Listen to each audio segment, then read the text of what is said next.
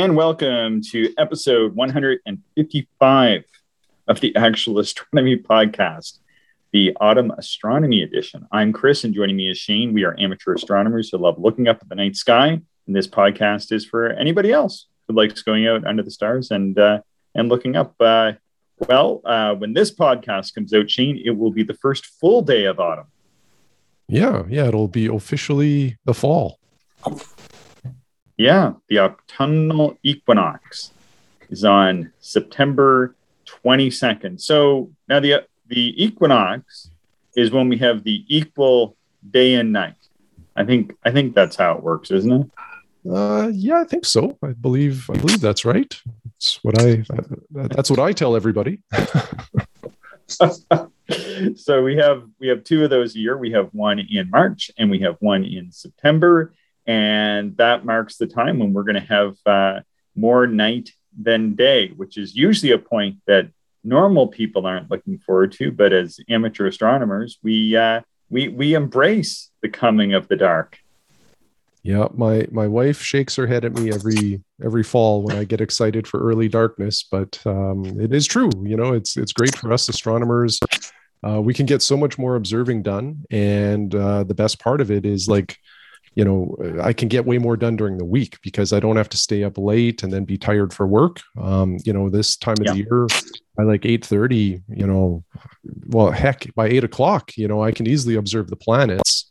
If there's any up, and then by 8:30 I can start getting into all sorts of stuff. So yeah, I see sunset is 7 o'clock, I think tomorrow night or Monday night, and by the time this goes live will be sunset will be before 7 p.m. So I mean, like, you're right, when sunset happens, Jupiter and Saturn are sitting there. You can get on those pretty quick. Venus is on the western horizon.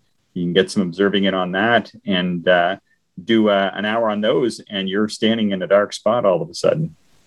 Yeah, exactly. So I love it. The mosquitoes and other bugs disappear, and you don't necessarily need like the super heavy jackets and insulation to stay warm either. Yeah. No, that's true. That's true for sure. So with that. And I actually started teaching my astronomy class. I think it's this week or next. I actually think it's next week for some reason. It's a little bit later.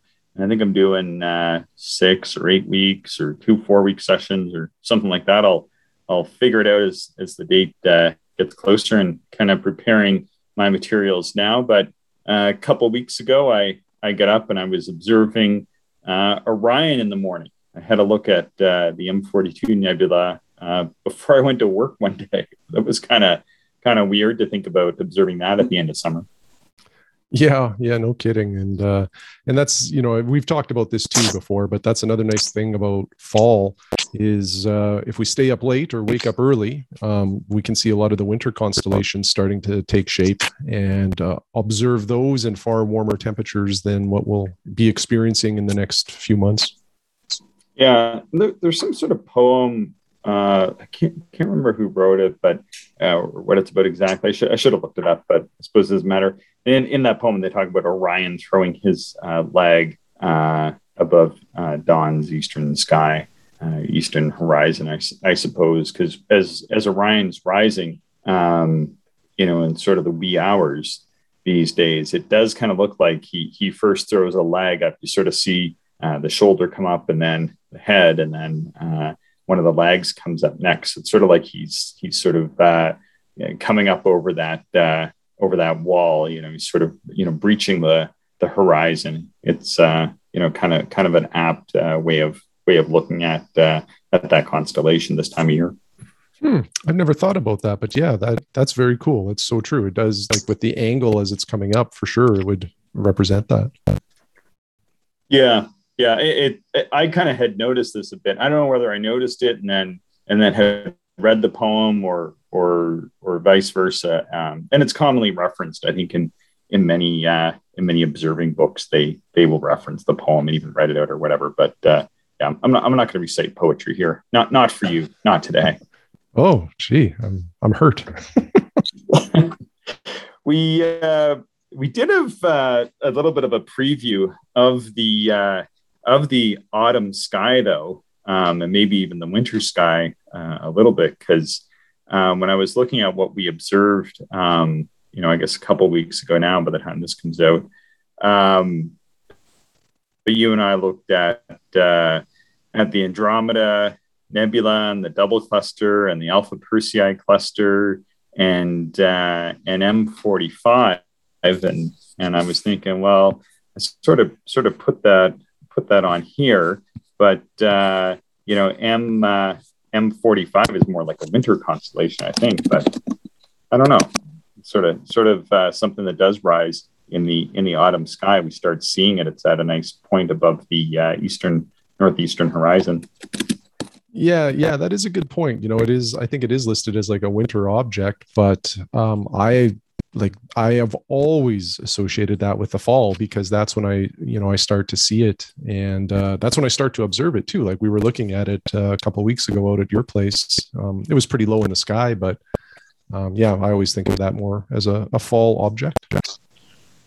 Yeah, one constellation I like to look at, just as a constellation in itself, and I sort of think of this constellation as sort of central to the autumn sky. How we have the summer triangle as the sort of late spring and throughout the summertime, and still visible now, but how we have that as sort of the large pattern to guide us during the warmer months. As we get into these cooler autumn months, I like to think of that central figure as the great square of Pegasus. I'm not sure what your thoughts are on that, though. Yeah. Once you see the great square and become familiar with it, you don't unsee it when you look up at the sky. It becomes, a very prominent, what's the right word here? Sort of like guide stars or guide asterism to the night sky. Yeah, it is a little tough to see the first time, because kind of like the summer triangle, it's really, really big. It stretches, I don't know, I think like 25 degrees aside, and it is very much just almost like a perfect square. And the stars inside the square, well, the main stars of the square are actually fairly bright. I think they're around close to first magnitude and then second magnitude for the others. But the center of the square has sort of fainter and fainter stars. You can see a small handful, but you have to get to dark sites before you can sort of fill in many of the stars in and around it. So it really does make a nice guidepost, especially for people that are observing under some light pollution. Mm-hmm, absolutely. The other thing with the Great Square of Pegasus is not only just does it look like a giant square, but Pegasus is supposed to be a horse. And boy, I don't know. I don't really see this horse. I think it's supposed to be like an upside down horse even. Yeah. That's tough. I don't know if I see that either. Maybe an upside down horse, kind of. I don't know. it's a weird one. Some of these constellations become very obvious what they are, but this is one of them that, to me, you need the drawing associated with it to really see it.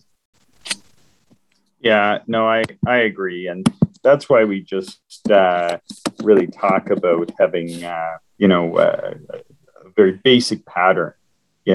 Something like a large square is much easier, I think, for people to relate to. And typically, when I point it out, they can see it. But one of the great parts about the giant square there is the top left, or the north eastern star, is part of the constellation of Andromeda. And what you can do there is you can use that star to kind of guide you. You can sort of follow a stream of stars out and then another stream of stars up, and then that will get you to M31, the Andromeda galaxy, which is super cool to see. Oh yeah, absolutely. And the Andromeda, under a dark sky, once you've learn where that is and you just naked eye observe it, it's incredible how large it really is. And I think when you look through a telescope, like obviously we're used to field of views and all of that, but I lose context as to how big things really are in the night sky when I'm looking through a telescope, because all I see is that field of view through the eyepiece. But when you see the Andromeda galaxy in relation to everything else, just naked eye, it's really quite astonishing how large it is. Yeah, I think it's around like 4 degrees or so, or close to it. And certainly in my 4 inch, my widest field of view is not quite 4 degrees. And it, from my site here, which is a reasonably dark site, but not like a super dark site, you can actually see it stretching pretty much right to the edge of the field in my lowest power widest field. It's pretty cool. Yeah, it's a wonderful sight. I do enjoy observing new objects whenever I go out. However, there's a number of objects that I love looking at, no matter how many times I've seen it, and of course, Andromeda is one of them. Yeah. Now, one of the things that I think sometimes people are kind of surprised at when they come observing with me, even if they've, a lot of the time people take my class and we talk about all this stuff. And then, like this summer, I think there was 2 or 3 people that I met up with, and they're really surprised how, I could just kind of wield the scope around and just sort of point it at a seemingly random spot in the sky and say, oh, this is going to be whatever. And pretty much I can do that with a super wide field of view or a finder scope, and kind of put it on one of these objects we'll talk about here today. But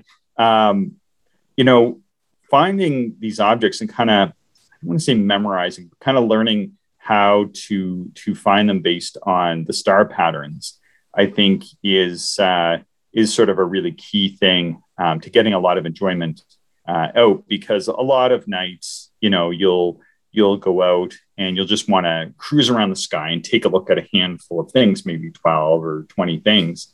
And it's nice to kind of have those sitting sort of in the back of your mind. And typically many of us will kind of commit these patterns or the paths to these deep sky objects like galaxies, nebulas, and star clusters to mind. So I was wondering, do you have an easy way of finding that? Now, some people like me, we come off the Great Square and run up Andromeda, but some people use Cassiopeia. And I was just wondering, are you one of those people who use Cassiopeia to find the Andromeda galaxy?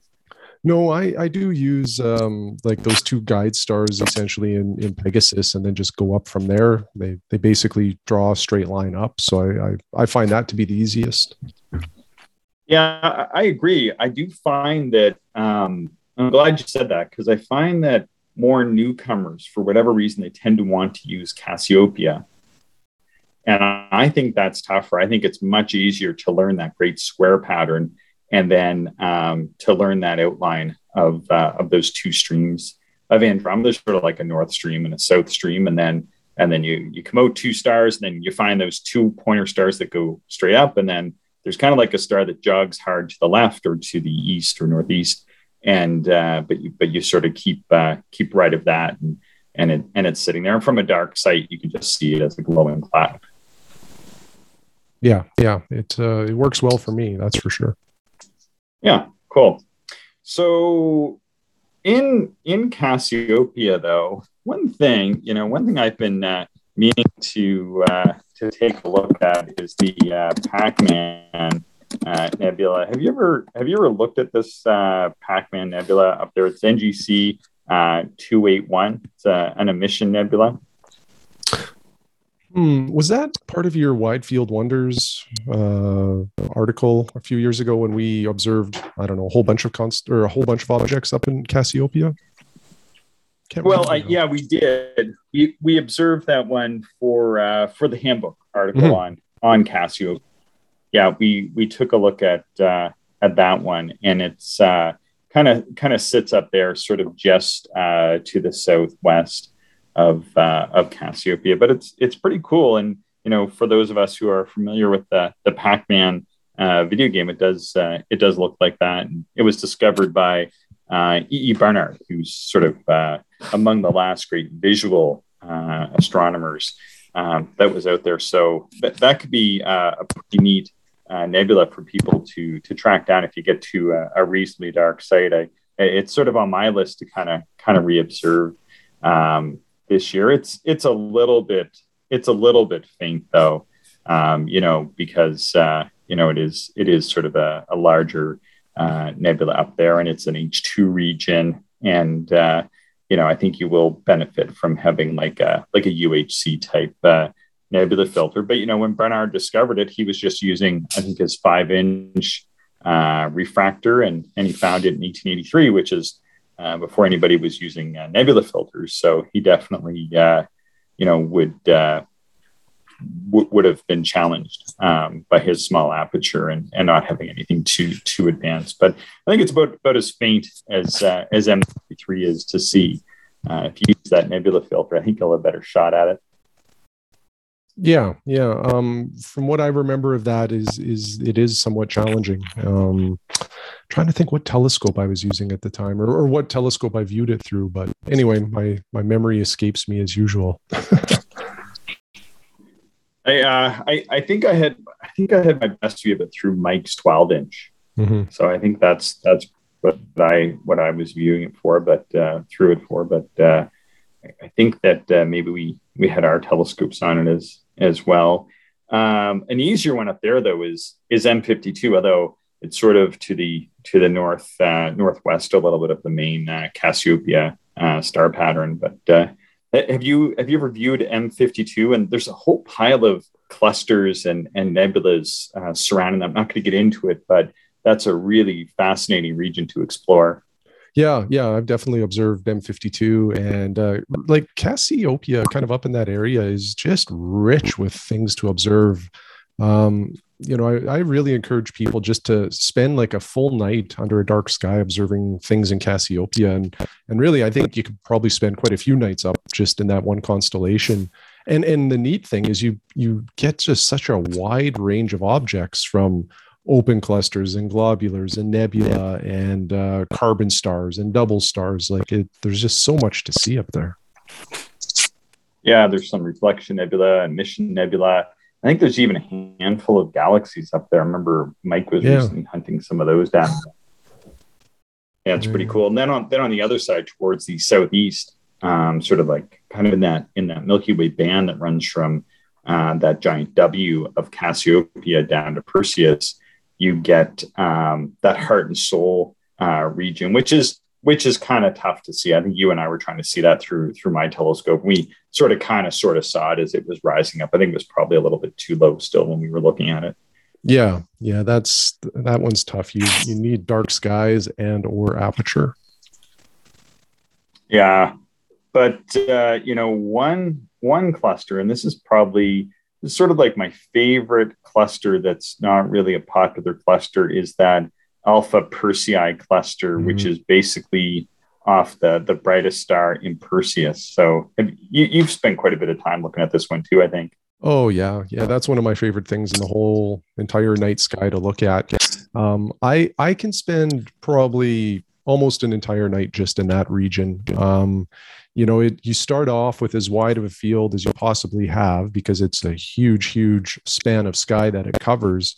But then, you increase the magnification and you start to see a number of doubles and different star colors. There's just a lot to see in that in that area. And I think it also goes by Melotte 20, if I'm not mistaken.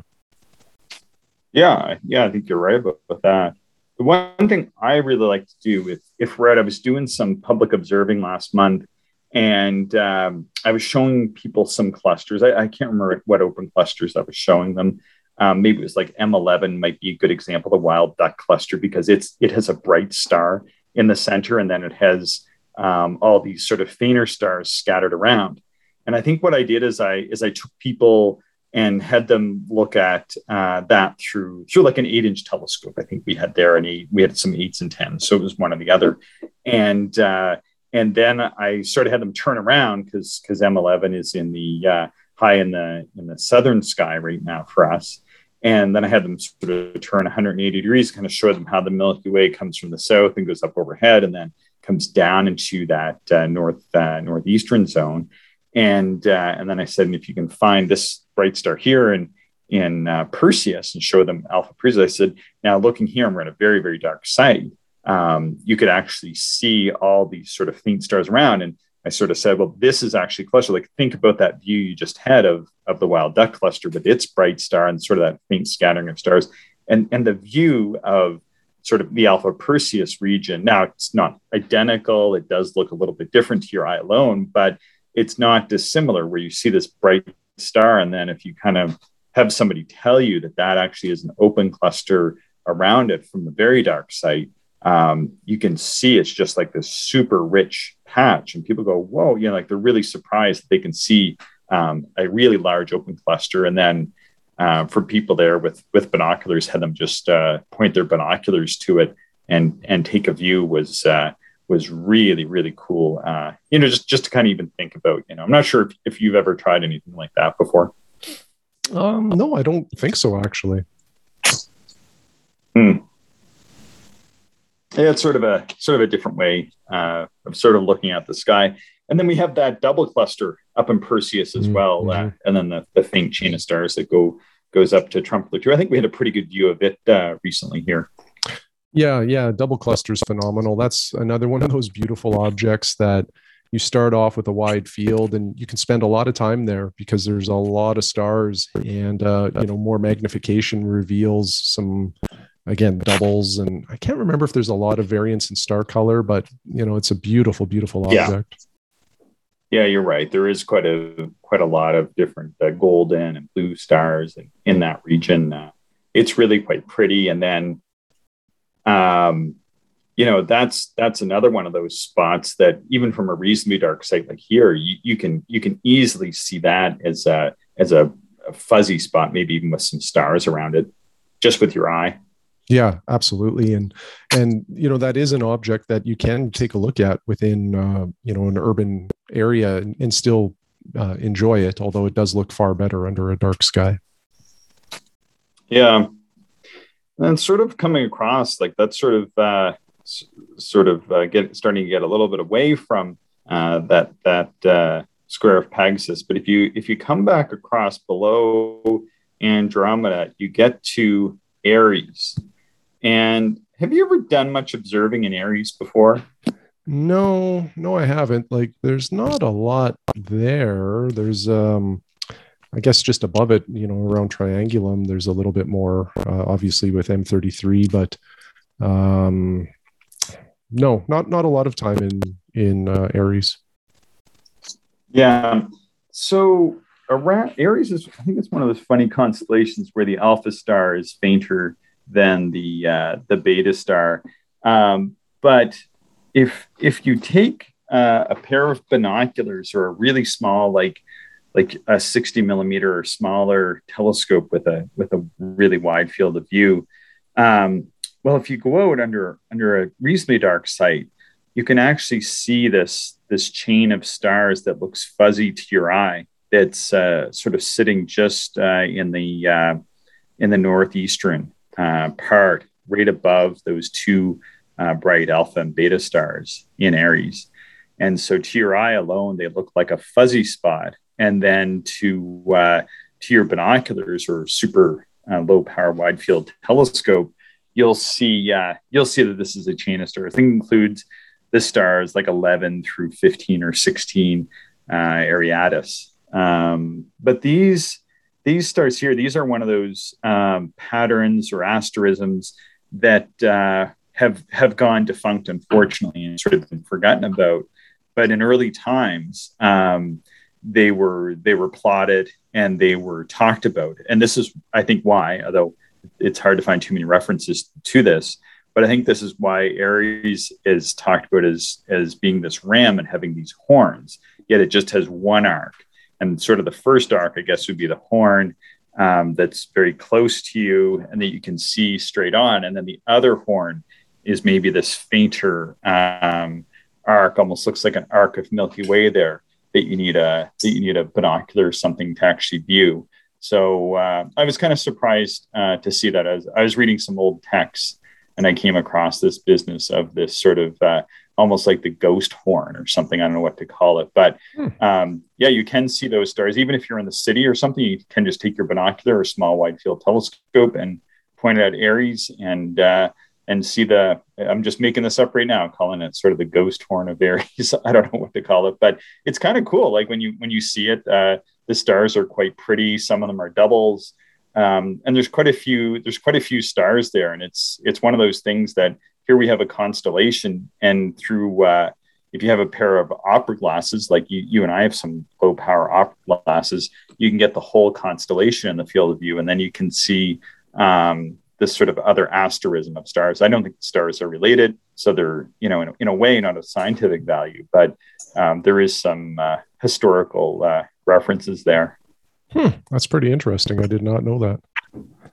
Yeah, and the one thing that's in the back of my mind, I keep meaning to look this up a little bit better, is I think that ghostly pattern may have also been referred to as the golden fleece at one point. There is, I forget what that references to. It might be in Hinckley Allen's book, or maybe the Bedford Catalog or something. But I think that they talk about that potentially as the golden fleece of the night sky. So because it sort of maybe has a golden shimmer to it, maybe better vision than I do under a really dark sight. And I know that some of those stars are golden in color, so sort of a neat historical fact. Yeah, for sure. So there is one for you to look at, to go back to Aries and try to make out that second horn. Moving across now, the front of Aries kind of has a bit of a point to it, just off that point into Pisces, coming off. It's very near the star 105. Pisceum is the M74 galaxy. I'm not sure if you've ever hunted that one down. Yeah, for sure. I've observed all of the Messiers, and I don't remember M74 as being too substantial or amazing. But I don't. I'd have to look at my notes. It's definitely a decent size. Anyway, carry on. Yeah, I think it's neat because I think it has a pretty tight core on it. It's one of those ones that at first when you look, you're gonna see that it's just looking like a star, but then as you sort of look longer through your small telescope, it is actually a bit of a nebula there. I find that's pretty small for a little telescope, though. But it is tight, so you can use some significant power on there to kind of pull out the sort of ethereal galaxy that kind of lies in and around that bright nucleus of that galaxy. So yeah, it's kind of neat. That's the one that kind of dogged me for doing the Messier Marathon, because I think it's like setting or something when we're trying to do the Messier Marathon in March, and yeah, I kind of struggled through that one to get that one, but yeah, I think we did eventually get it one of those nights in March. Yeah. Right on. Cool. Have you ever tried the Messier Marathon in March? You ever done one of those? No, I've never really been intrigued enough to do it. I know it captivates a lot of astronomers, but I just, I like to actually look at an object and try to, see as much as I can rather than just racing through the night sky. And I really feel like, the Messier list is a race, and I'm not speaking ill of anyone that enjoys it. It's never really appealed to me for those reasons. Yeah, I tried it like when I was first getting going, and yeah, I think we did like 103 objects one night. That's pretty much as many as you can get from like our northern latitudes. And again, like, yeah, you're right. You're just racing through and you're just kind of checking them off the list. And to be honest, I kind of find a lot of the time people do that maybe a little bit too much in astronomy anyway. And they just sort of race through the objects without really sitting there and looking at them as much. But yeah, sort of a neat thing. If you follow your way up Pisces, though, I'm gonna throw one at you here. This is sort of like one of my new favorite objects that I started observing about 6 or 8 years ago. Right off of Alpha Pisceum is an asterism called Renault 18. And there's a few brighter stars, and then there's this grouping of stars. And why I like this is I really like it when there's something either at the end of a chain of stars or in amongst a bright set of stars that you can see with your eye. It just seems like sometimes you're like, oh, that's a really neat spot in the sky. I wonder if there's anything there. And I pointed my telescope there, as did many ancient astronomers when they were first getting telescopes. And there actually is something there. And it's called, eventually, it came to be known as Renault 18 as an asterism, right to the east of Alpha Piscium, which is the northern brightest star in Pisces. It's just on the Andromeda border. It's actually only about maybe 5 or 6 degrees to the west of M33. So it's a pretty easy spot to find. M33, most of us can find that coming off the triangle of Triangulum, and then just to the right, the brightest star to the right of Triangulum is Alpha Piscium, and then right next to that is this Renault 18. Now there's a few brighter stars there that you can actually see with your eye, but through a little telescope like a 60 millimeter or larger, you can actually see there's a pretty good little grouping of stars, but they're not related. Again, it's not of astronomical or scientific significance apparently, but it is for historical purposes. Yeah, I'm reading the asterism looks like the letter S from Superman. So like the Superman logo S when viewed through large telescopes. Interesting. Yeah. The first person who ever really cataloged it was G.B. Hodiurna back in the sort of mid 1600s, and he was using like a actual Galileo telescope to observe the night sky. And the way that they would observe is they would go out and they would look for fuzzy spots, and then they would point the telescopes at the fuzzy spots and then describe what they saw. And he did just that. He noticed that there was a fuzzy spot near Alpha Piscium, and then he sort of drew this. And it's kind of neat. Like it's a rich part of the sky. It's not too far from the Milky Way, but we really don't think of sort of northern Pisces as being a rich Milky Way zone. But that spot is definitely a rich Milky Way spot. Yeah, very interesting. I never heard of this one. Yeah, and again, you can probably see it from your backyard when the moon's not out. So I'm giving you a few objects to take a look at this fall. Yeah, for sure. So in Triangle, so we're going back to M33. We had a pretty good view of that the other night, there a couple of weeks back, and put my nebula filters in, and you find M33, which is the Triangulum galaxy or the Messier 33 galaxy, and it's one of the brightest, nearest galaxies to us. It's sort of like when you think about large, bright galaxies that are nearby, it's sort of second only to big group around Andromeda, and you find it by just coming off the pointy tip of the Triangulum galaxy, sort of right between the pointy tip of Triangulum and kind of Beta Andromeda, and sort of like almost sits just south of that sort of midpoint there. And it's, some people have reported seeing that with their naked eye. I don't know that I've ever really seen it with my naked eye. I kind of maybe thought I did. Have you ever seen it naked eye? I don't think so. I don't know. No, I don't think so. Yeah. But you can see it with binoculars, and definitely like in the small telescopes with a nebula filter, you can see it with you can see that there's like a large star forming H2 region there. Very cool. Anyway, that's sort of another neat one to see. And then back up in Pegasus, sort of looking back up there in the north, sort of like more on the, I guess, the eastern side of it is Messier 15. I'm not sure if you've ever looked at that. That's that globular cluster that's actually a little bit closer to Delphinus than it is to like that main square pattern. of Perseus itself.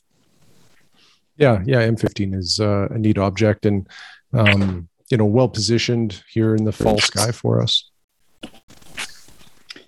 Coming down from there, one of my favorite asterisms is the water jar of Aquarius. I'm not sure what that pattern is exactly. It almost looks like somebody cut one of the spindles off of, like jacks from a game of jacks. Mm-hmm, mm-hmm. It almost looks like somebody just cut a spindle off and stepped on it or something. I don't know what to call it, but it's sort of an unmistakable pattern that once you see it, you can't unsee it. And again, you can actually get that whole pattern in anything with a 3.5 or 4 degree field of view. So even in my 100 millimeter refractor, my lowest power will show the whole of that asterism there, which is pretty neat. I'll have to add that to the list as well. And then if we continue on just a little bit to the west from there, you actually get to M2, which is another globular cluster. And I think it's probably one of the best globular clusters next to like M15 and M13 and M22. I think it's right up there. And you actually can use the stars in that asterism to point to it. If you kind of keep on that same track of the center stars that are pretty straight, you kind of keep tracking to the west using those stars as a bit of a line. If you have a wide enough field of view, you'll just run right across M2 from there. I think it's about maybe 6 or 7 degrees towards the west from there. That's how I find it anyway. Yeah, that's a good way to get there. And then coming down, one thing that they've done in I guess recent history is they've changed the pattern of Aquarius, which I disagree with. It kind of looks like there's like a central hub there now from the from this water jar, and then it sort of has these 2 paddles on either side. But the original constellation had this flowing water that kind of is attached by, I think it's 3 sets of 3 stars that kind of arc down. They kind of come out of the water jar and they slowly flow towards the east, and then they kind of slowly down to the south and west a little bit, and then they kind of wrap around a little bit, and they end at Pisces Austrinus, which is marked by the bright star Fomolo, which is right on the southern horizon for us, sort of in the mid autumn. And that's a pretty bright star. That's one of those stars when you go out, you think, is that an airplane or is that a star coming at us, right? Mm-hmm. And what's neat about that set of stars is that if you're out in autumn and you think about that set of three stars, so there's 3 sets of these 3 stars, and they're more or less equal in brightness. If the sky is unstable, they kind of appear to twinkle a little bit, and almost does look like the water is maybe flowing a bit, sort of as the water sort of flows across. They kind of twinkle a bit. But if you keep jogging past, sort of, you keep following that flow towards the west a little bit, instead of just sort of stopping at those 3 stars. Eventually, you'll come to the Helix Nebula, which is sort of like our final stop for the day. And I don't know, the Helix Nebula was one of those very, off Messier objects that I first found. I'd never really observed the anything other than a Messier object, and then decided to take a look at the Helix one night, and was just blown away by how large and round this planetary nebula is. I'm not sure if you remember first view of the Helix. Yeah, it really is surprising. Like you observe a lot of this stuff up there, and like you say, it you kind of get used to a lot of the size of these objects, and there's not many things as large as the Helix or M33 or M31. So when you see some of these larger objects, it can be a little shocking. Yeah. And, the Helix is faint. You can still see it in your binoculars, but I kind of think it's almost best to follow this route of observation where you go from, some galaxies and clusters and nebula that are high up and much easier to see, down to this object, which is has a very low surface brightness. And really, you want to try your UHC and O3 filters on this one. And what you're looking at, though, when you look at Helix Nebula, this is a star that's like our sun that has expired, and it's gradually giving off its shells into space, and that's really what we're seeing here. But I think it's actually the closest one to our solar system, if I'm recalling correctly, or can you correct me on that one, Shane? I cannot confirm nor deny your allegation. I'm not very good at remembering all those details of distances and particularly distances. Yeah, I don't know the distance to any of the stuff like in light years, but I think I recall anyway. It's among the top, as far as the closest planetary nebulas go, and certainly well worth hunting down. When you get to a dark site, or a reasonably dark site on these autumn nights, it definitely is at the top of my list to take a look at. So that's kind of a bit of a tour of the autumn sky. Is there anything you're really looking forward to observing this autumn, Shane? No, not well. I shouldn't say no. I'm continuing with my projects that I've been working on for a while, which is the RASC double star list, as well as O'Meara's hidden treasure book. Under dark skies, that's what I'll be looking for, and mixing in some of the classics like M31 and the Alpha Persei cluster, double cluster, all that kind of stuff that we just talked about. I'll sprinkle those into the observing sessions as well.